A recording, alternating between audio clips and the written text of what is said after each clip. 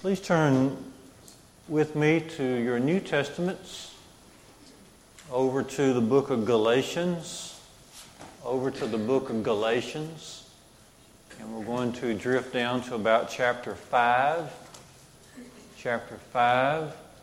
of the book of Galatians, chapter 5.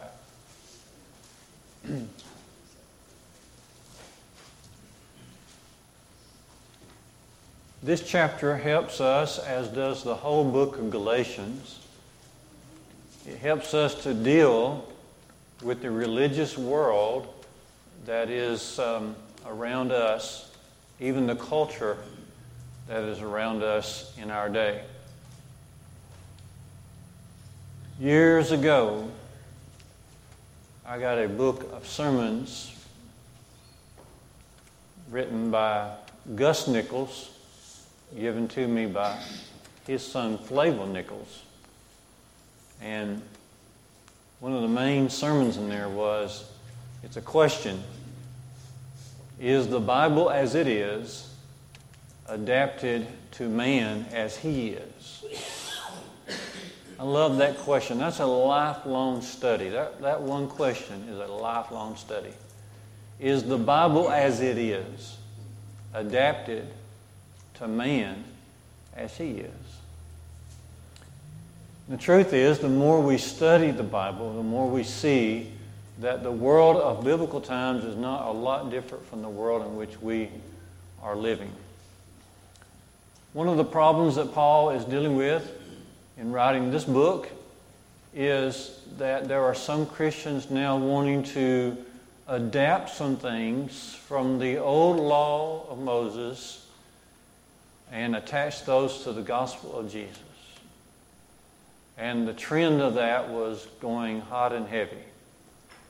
And the trend means that not only would they want to adopt from the law of Moses and add to the gospel, but also adapt to other parts of other people's philosophies. And so what you get then is a hybrid religion.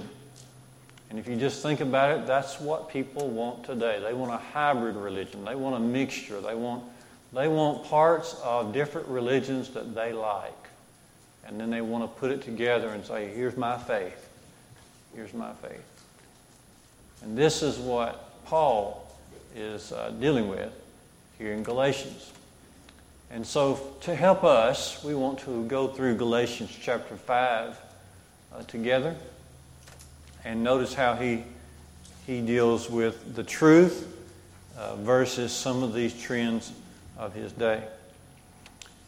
There are some great things here in Galatians 5.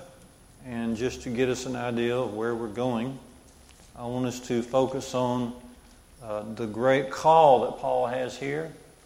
And then he's going to mention a great danger. And then he's going to get us focused again with a great focus. And then he's going to show us the great confidence that he has. And then he's going to explain the great abuse that is taking place in his day. And then also explain the great gulf between Christianity and the world. And then finally encourage us in the greatest decision a person can ever make. So these greats are found in this Galatians 5, and I think that you'll be able to see the direction of this chapter pretty easily. Galatians 5 verse 1 discusses the great call. The great call. The call that Paul has here is he wants them to stand firm. You see that in your Bible? Galatians 5 verse 1. He says, "For freedom Christ has set us free. So therefore stand firm. Stand firm and do not submit again to the yoke of slavery." The call here is to stand firm. This is a familiar phrase of Paul. This is something dreadfully needed in any time of history, any time of living the Christian life. Let's notice in comparison, let's notice a couple other places where Paul used, going back to 1 Corinthians 16. Jump back in your Bible with me to 1 Corinthians 16, notice his phrases there. Verse 13, 1 Corinthians 16:13, he says, be watchful, stand firm in the faith, act like men, be strong, and then let all that you do be done in love. That's 1 Corinthians 16:13. Jump back to 1 Corinthians 15, beginning in verse 1. Chapter 15, verse 1. He says, I now would remind you, brothers, of the gospel that I preached to you, which you received, in which you stand, and by which also you are being saved, if you hold fast to the word that I preached to you, unless you believed in vain. All right? And so Paul's call here in Galatians 5 is to stand firm.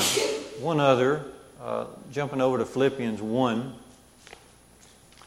in verse 27, notice it's good that we let the Bible explain what it means. So notice Paul's words in Philippians 1:27. Philippians 1:27. Only let your manner of life be worthy of the gospel of Christ, so that whether I come and see you or am absent, I may hear of you that you are standing firm in one spirit, with one mind, striving side by side for the faith of the gospel. We just can't say it any better than that. So Paul's call here is that we would stand firm. Stand firm. Now, as he is discussing this standing firm here in Galatians 5, verse 1, he reminds us that Christ has set us free. Okay. Christ has set us free. What has Christ set us free from? Okay. Certainly, he has set us free from sin. We remember Jesus' words in John 8:34, whoever continues in sin becomes a bondservant of sin. So certainly he is setting us free from sin. But also, here in Paul's dealings and the problems that Paul is dealing with, the old law was a thing of slavery as well. In your Bible, in Galatians 2, notice verse number 4. Galatians 2, verse 4. He says, yet because of false brothers secretly brought in, who slipped in to spy out our freedom that we have in Christ, so that they might bring us once again into slavery. These false brothers were trying to, as we mentioned, they're trying to incorporate some of the Jewish traditions and elements of the old law into the gospel.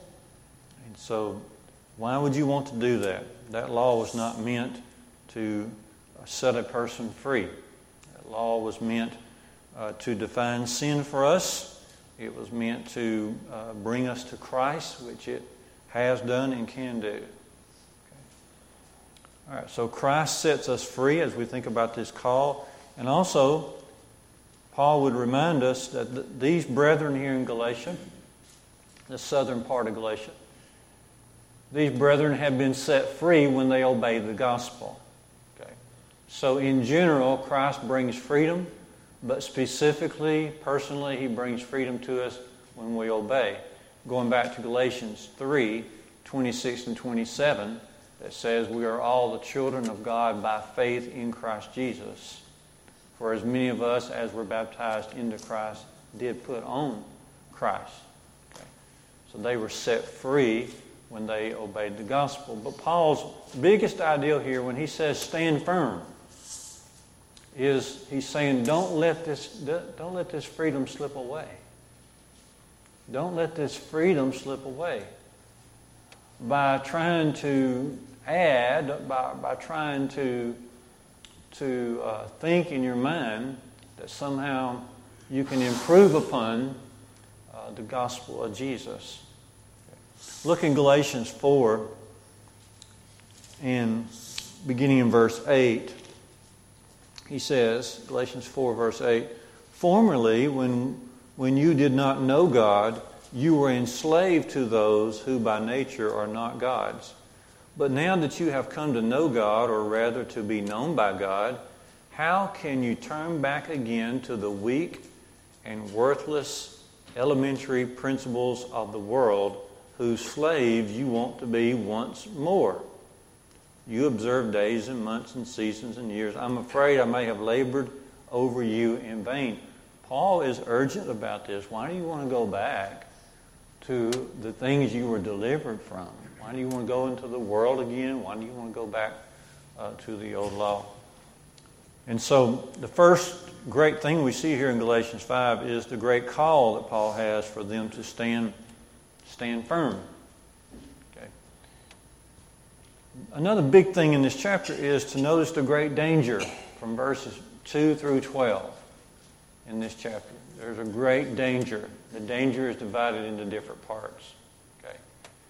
As we have been mentioning, the first great danger is adding to the gospel of Jesus, adding to the Word of God. Specifically here, they want to add circumcision from the old law. Okay, let's read just a minute. Galatians 5, verse 2, beginning, Paul says, "Look, I, Paul, say to you that if you accept circumcision, Christ will be of no advantage to you. I testify again to every man who accepts circumcision that he is obligated to keep the whole law. You are severed from Christ, you who would be justified by the law. You have fallen away from grace." So notice the if-then argument of Paul here. He says, if you continue with this, okay, if you continue to try to hold on to the old law, then the death of Jesus is going to be of no profit to you, no advantage to you. Secondly, you're going to need to keep the whole law, which none of the false teachers were doing anyway. They were just wanting to hold on to their favorite parts of the old law. Okay? They weren't going back keeping the whole law. Okay? But then he also says if you continue in this, then you're going to be cut off from Christ. You're going to be severed from Christ, and you're going to end up falling away from grace. Okay? Some very bad consequences there, as you can see.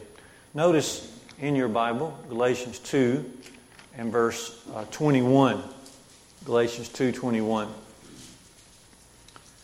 The apostle says, "I do not nullify the grace of God, for if justification," that is salvation, "if justification were through the law, then Christ died for no purpose." See that? That's what Paul's trying to get over to them. You might recall that in your study of the book of Acts, they got down to a particular time in the early church history, and they had to have a group meeting, a big meeting in Jerusalem, recorded for us in Acts 15. And the theme of the meeting was this very thing. There were some Christians saying, except you be circumcised, okay, then you cannot be saved. And this kind of thought had now drifted up in the area of, or I should say down in the area of Galatia and Phrygia and those places. Okay. So one big danger here that he mentions is the danger of adding to.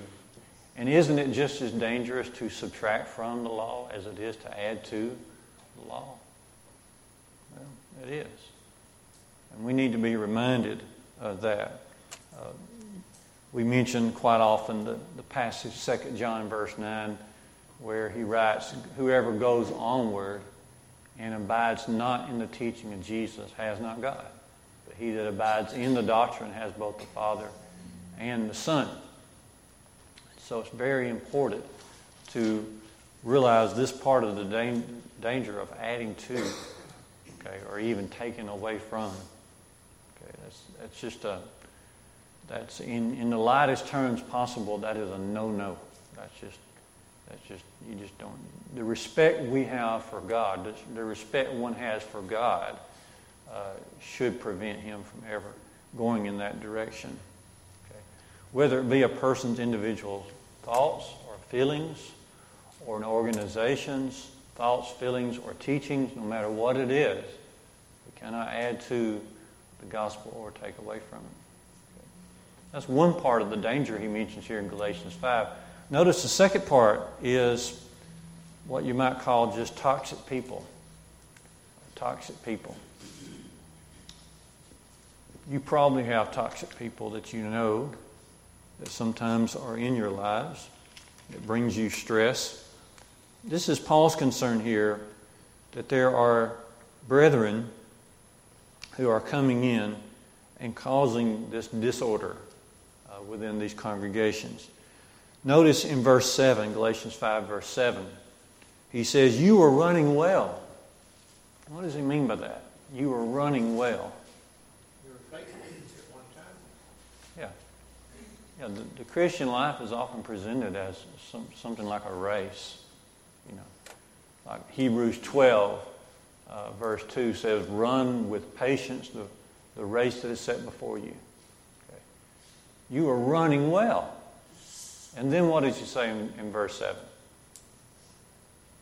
Who hindered you? Who hindered you that you should obey the gospel?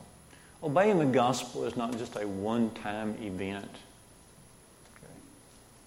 Because the gospel has a lot more to say to us than simply how to get into Christ. We keep on reading and learning the gospel and keep on obeying the gospel. And Paul was very concerned there are now people showing up who would hinder you from running the race and keep you from obeying the gospel. Now, this is a very important verse for all of us. It's Galatians 5, verse 7. If you do any marking in your Bible, this is a good one. Because we often have family members who drift away or begin to think thoughts that concern us. Okay. 99.9% of the time, that means that somebody is in their ear telling them some things, encouraging them to think in the direction or act in the direction in which they're going. There's somebody who has hindered you. Okay. Who's telling you these things? Whose example are you following? Okay. Who is having the most dominant influence in your life? Somebody, 99% of the time, somebody is there. And so you have to do one of two things. You either have to go to your child or go to your friend and say, look, let me help you get armed to resist this influence of your friends. Or you just go right to the friend yourself and just confront them. Or do both. But the faith is way too precious not to do something. Somebody has gotten in their ear. Somebody has stepped in and having some influence that they shouldn't have. And this is what's happening here. He says, who has hindered you from continuing to obey the Lord? He says, verse 8, these people are not from the Lord. This persuasion that's getting to you, okay, these people, what does it say here in verse 8? This persuasion is not from him who calls you. Who is the him who calls you? It's the Lord, that's right. It's the Lord who calls you. These folks who are telling you to go away from the gospel, they are not, don't matter how much religiosity they have about them, they are not from the Lord. This is not the one who called you. Okay. And then he goes on to say about these toxic people in verse 9, a little leaven leavens the whole lump. What does he mean by that?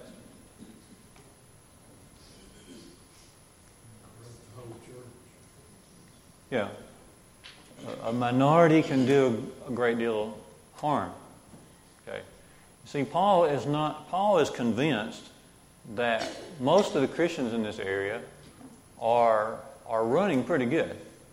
But there's this minority of people who are beginning to have more influence and more influence and more influence. And that's what's concerning him. Okay. Let's see if we can think of another place where Paul uses this. Turn back to 1 Corinthians 5. Just one second. You remember there was a fellow closely associated with the Corinth church who was basically having relations, sexual immorality with his father's wife. 1 Corinthians 5, verse 1. And then Paul talks about this, and in verse 6, he says, your boasting is not good. In other words, they weren't doing anything about it. Your boasting is not good, 1 Corinthians 5, verse 6. Do you not know that a little leaven leavens the whole lump? Cleanse out the old leaven that you may be a new lump as you really are unleavened. For Christ is our Passover, and He has been sacrificed. Okay. So, there's a great call here to stand firm, but there's also some great dangers that are presenting themselves. David, unleavened bread has no leaven in it, so it won't rise. So what he's really saying is just don't take just one bad apple to spoil the whole bunch. Yeah. A small group, if not confronted, can do some harm. That's a good point. Good point. Okay. I would say also, if you're looking back to Galatians 5, that one of the dangers was that they were spreading rumors about Paul. If you look in your Bible down to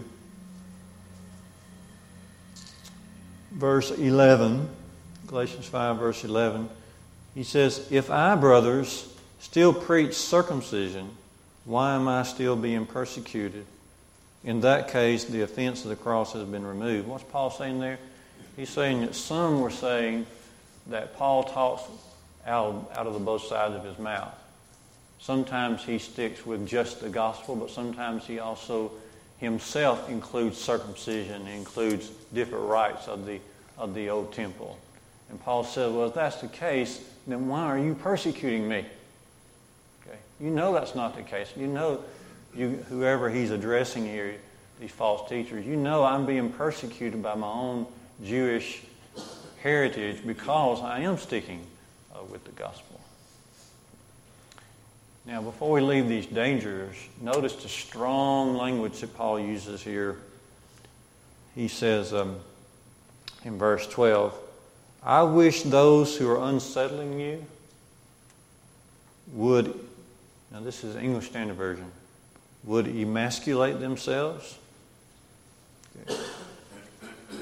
Paul uses some language here, but the end of this language simply means that he hopes these false teachers can no longer multiply themselves, that they can't propagate themselves, that they will become impotent. That he hopes that the false teaching and that those doing the false teaching will be resisted by the brethren and therefore no longer have that influence.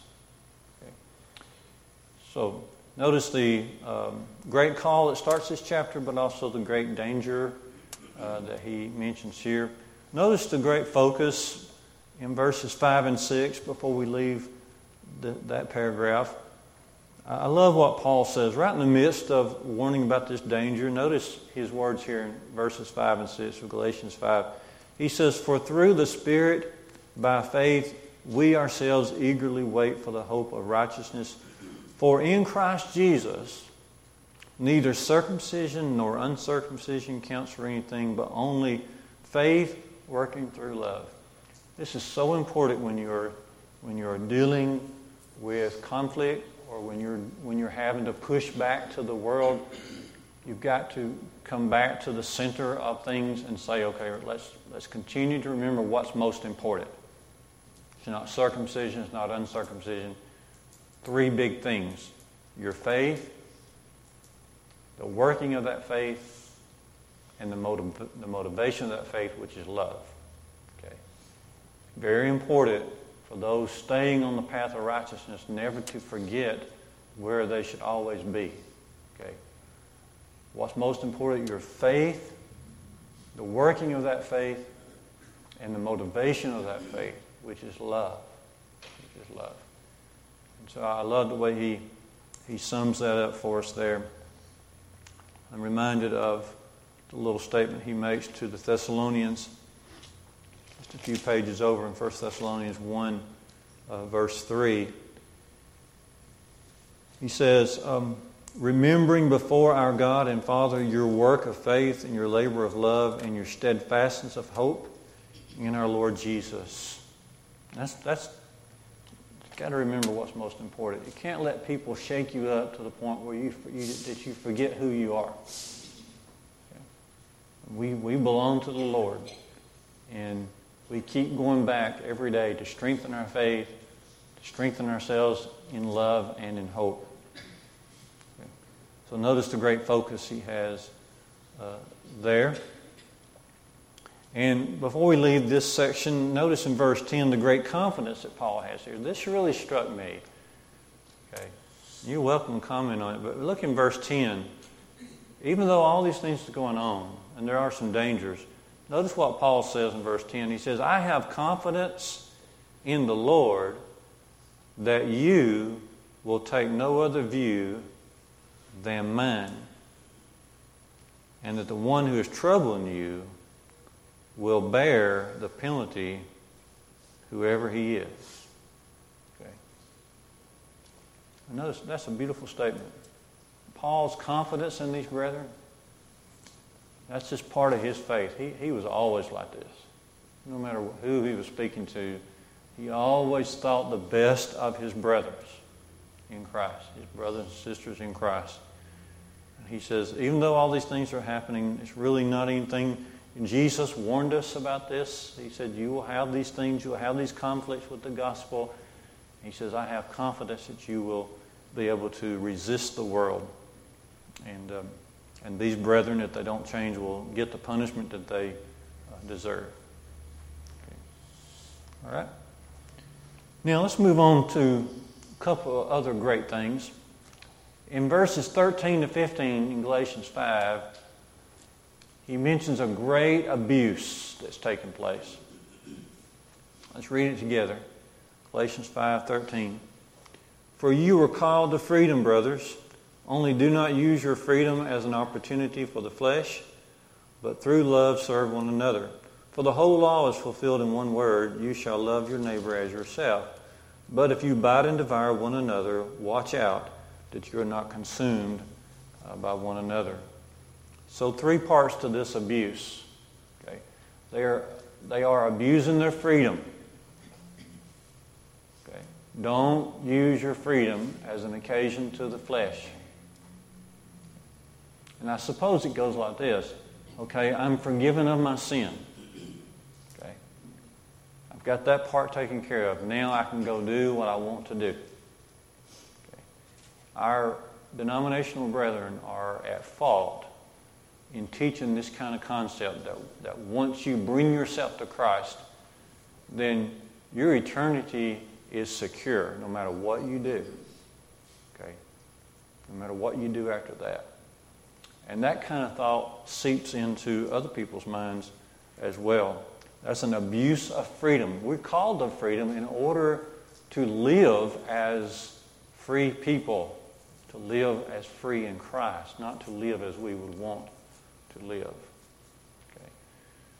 We are free to do as we ought, not as we want. Somebody said that to me the other day. I think that's a good statement. We are free to do as we ought to do, not as we want to do.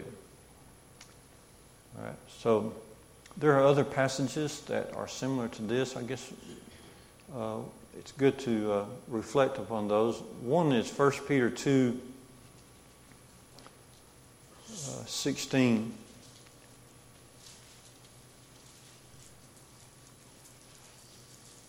Yes, this is similar. 1 Peter 2, 16. Live as people who are free, not using your freedom as a cover-up for evil, but living as servants of God. How could someone use their freedom as a cover-up for evil?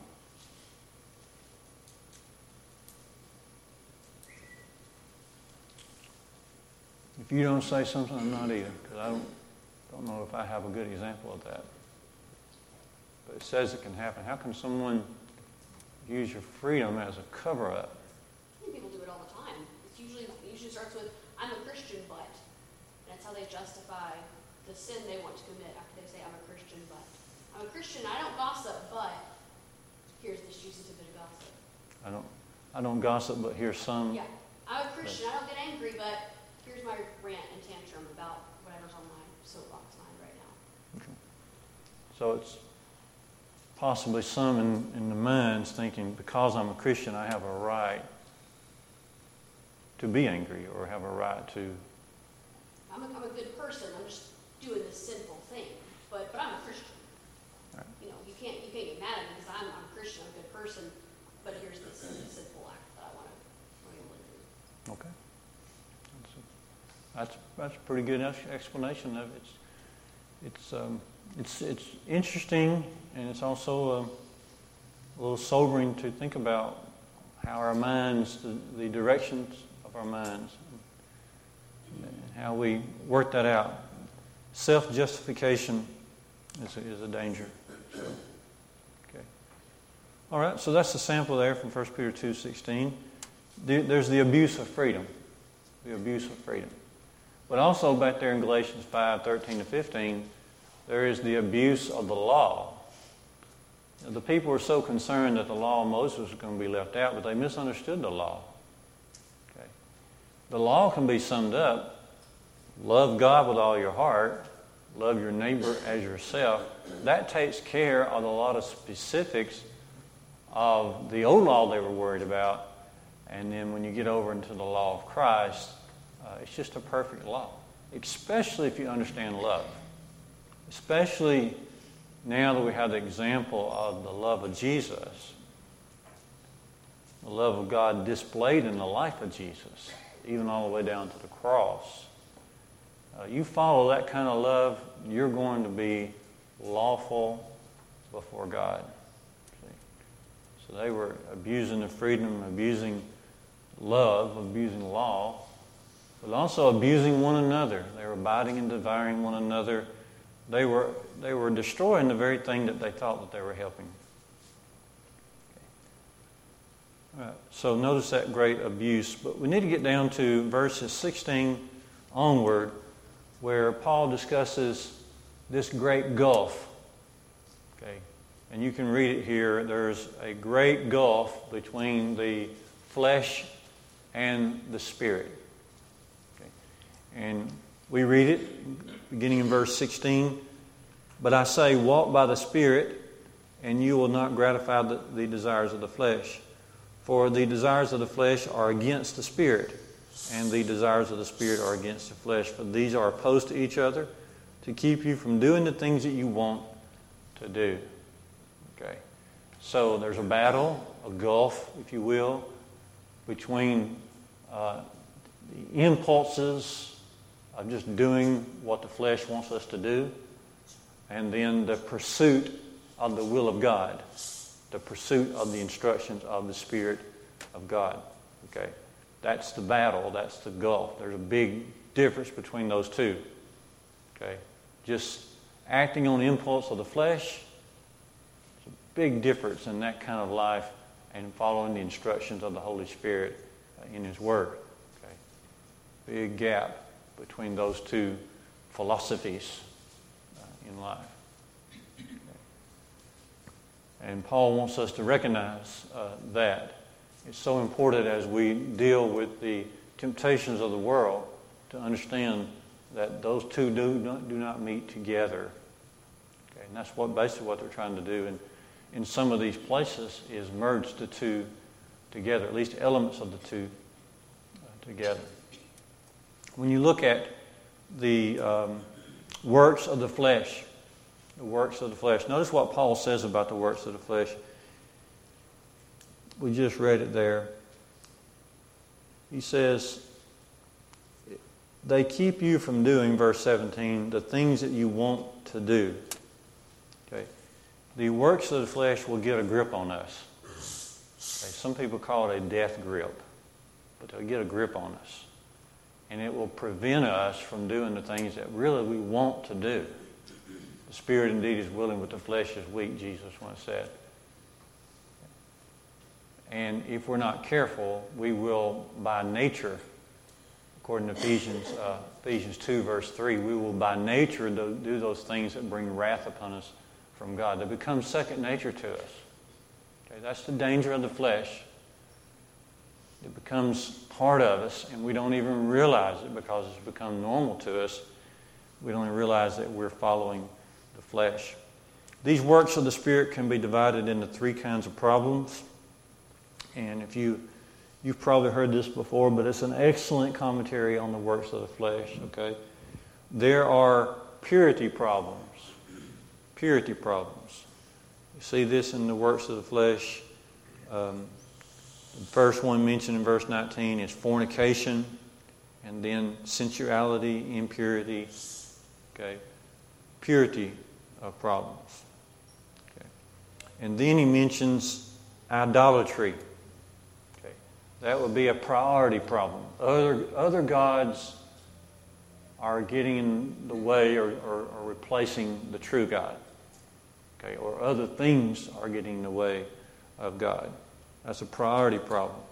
And then, of course, much of the works of the Spirit, many of the works of the Spirit, of the flesh, many of the works of the flesh have to do with people problems, strife and envy and divisions and factions and that kind of thing are mentioned here as well.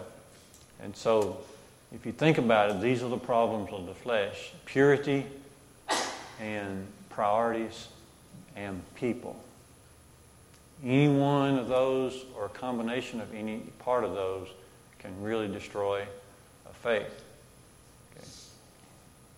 Now, notice what Paul says. He puts up against that the fruit of the Spirit. How many parts are there to the fruit of the Spirit?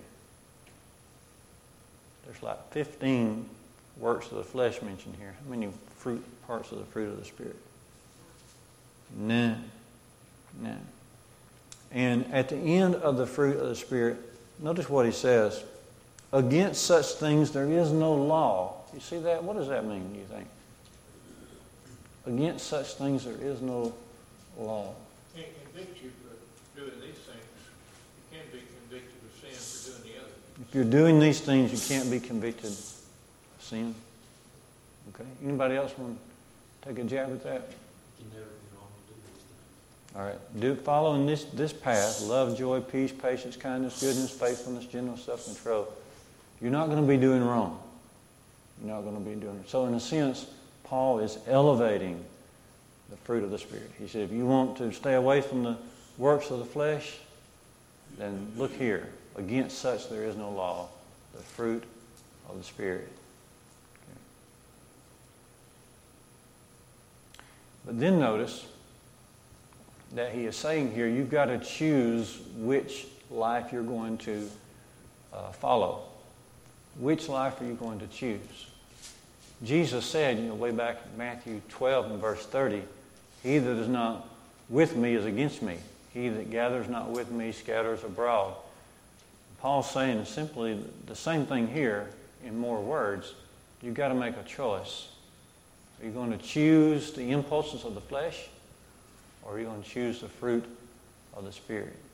The choice has to be made. And then I think Paul is talking also about replacement here. Replacement. It's not just enough to make the decision, but the good has to replace the bad. Okay. So he's elevating this fruit of the Spirit. Okay. You are to think on these things. You are to have these things constantly going and recycled in your life. And if you do, then, as you guys have said, you're not going to be overcome by sin. You're not going to live a perfect life. None of us do. But you're going to miss a lot of the temptations that's out there because you're too busy doing the fruit of the Spirit. And so that needs to replace it. It's a good study. Each of these little thoughts have their own little study. Okay? And the clock is your enemy here. But like in Ephesians 4, let's see. Ephesians 4:22, he says, put off your old self, which belongs to your former manner of life, and is corrupt through deceitful desires, and be renewed in the spirit of your mind, and put on the new self. See that? Put off the old self, put on the new self. That's very similar here to Galatians 5, but also Colossians 3 and verse 8. He says, But now you must put them all away, such as anger and wrath and malice and slander and obscene talk. Put all that away from your mouth. Don't be lying to one another, seeing that you have put off the old self with its practices and have put on the new self, which is being renewed in knowledge after the image of its Creator. Okay. And he goes on to tell us what that new self ought to look like. And so I wanted us to see this great gulf. And Paul is mentioning this great gulf here. And that's so important to see as we deal with the world around us, as we deal with our own temptations, to see what Jesus would have us to see. To me, that is the battle of Armageddon that we fight every day, that spiritual battle. Who's going to win? It is a big battle every day. It is a big battle. Okay. Well, let's see. We started with a great focus, great dangers, and great call. Notice Paul's great confidence in these brethren, the abuses that he warns about, and then this great gulf that is fixed between the works of the flesh and the fruit of the Spirit. And we'll let that bring it into our class. Thank you so much for thumbing through some of these words, sentences, and pages of our Bibles.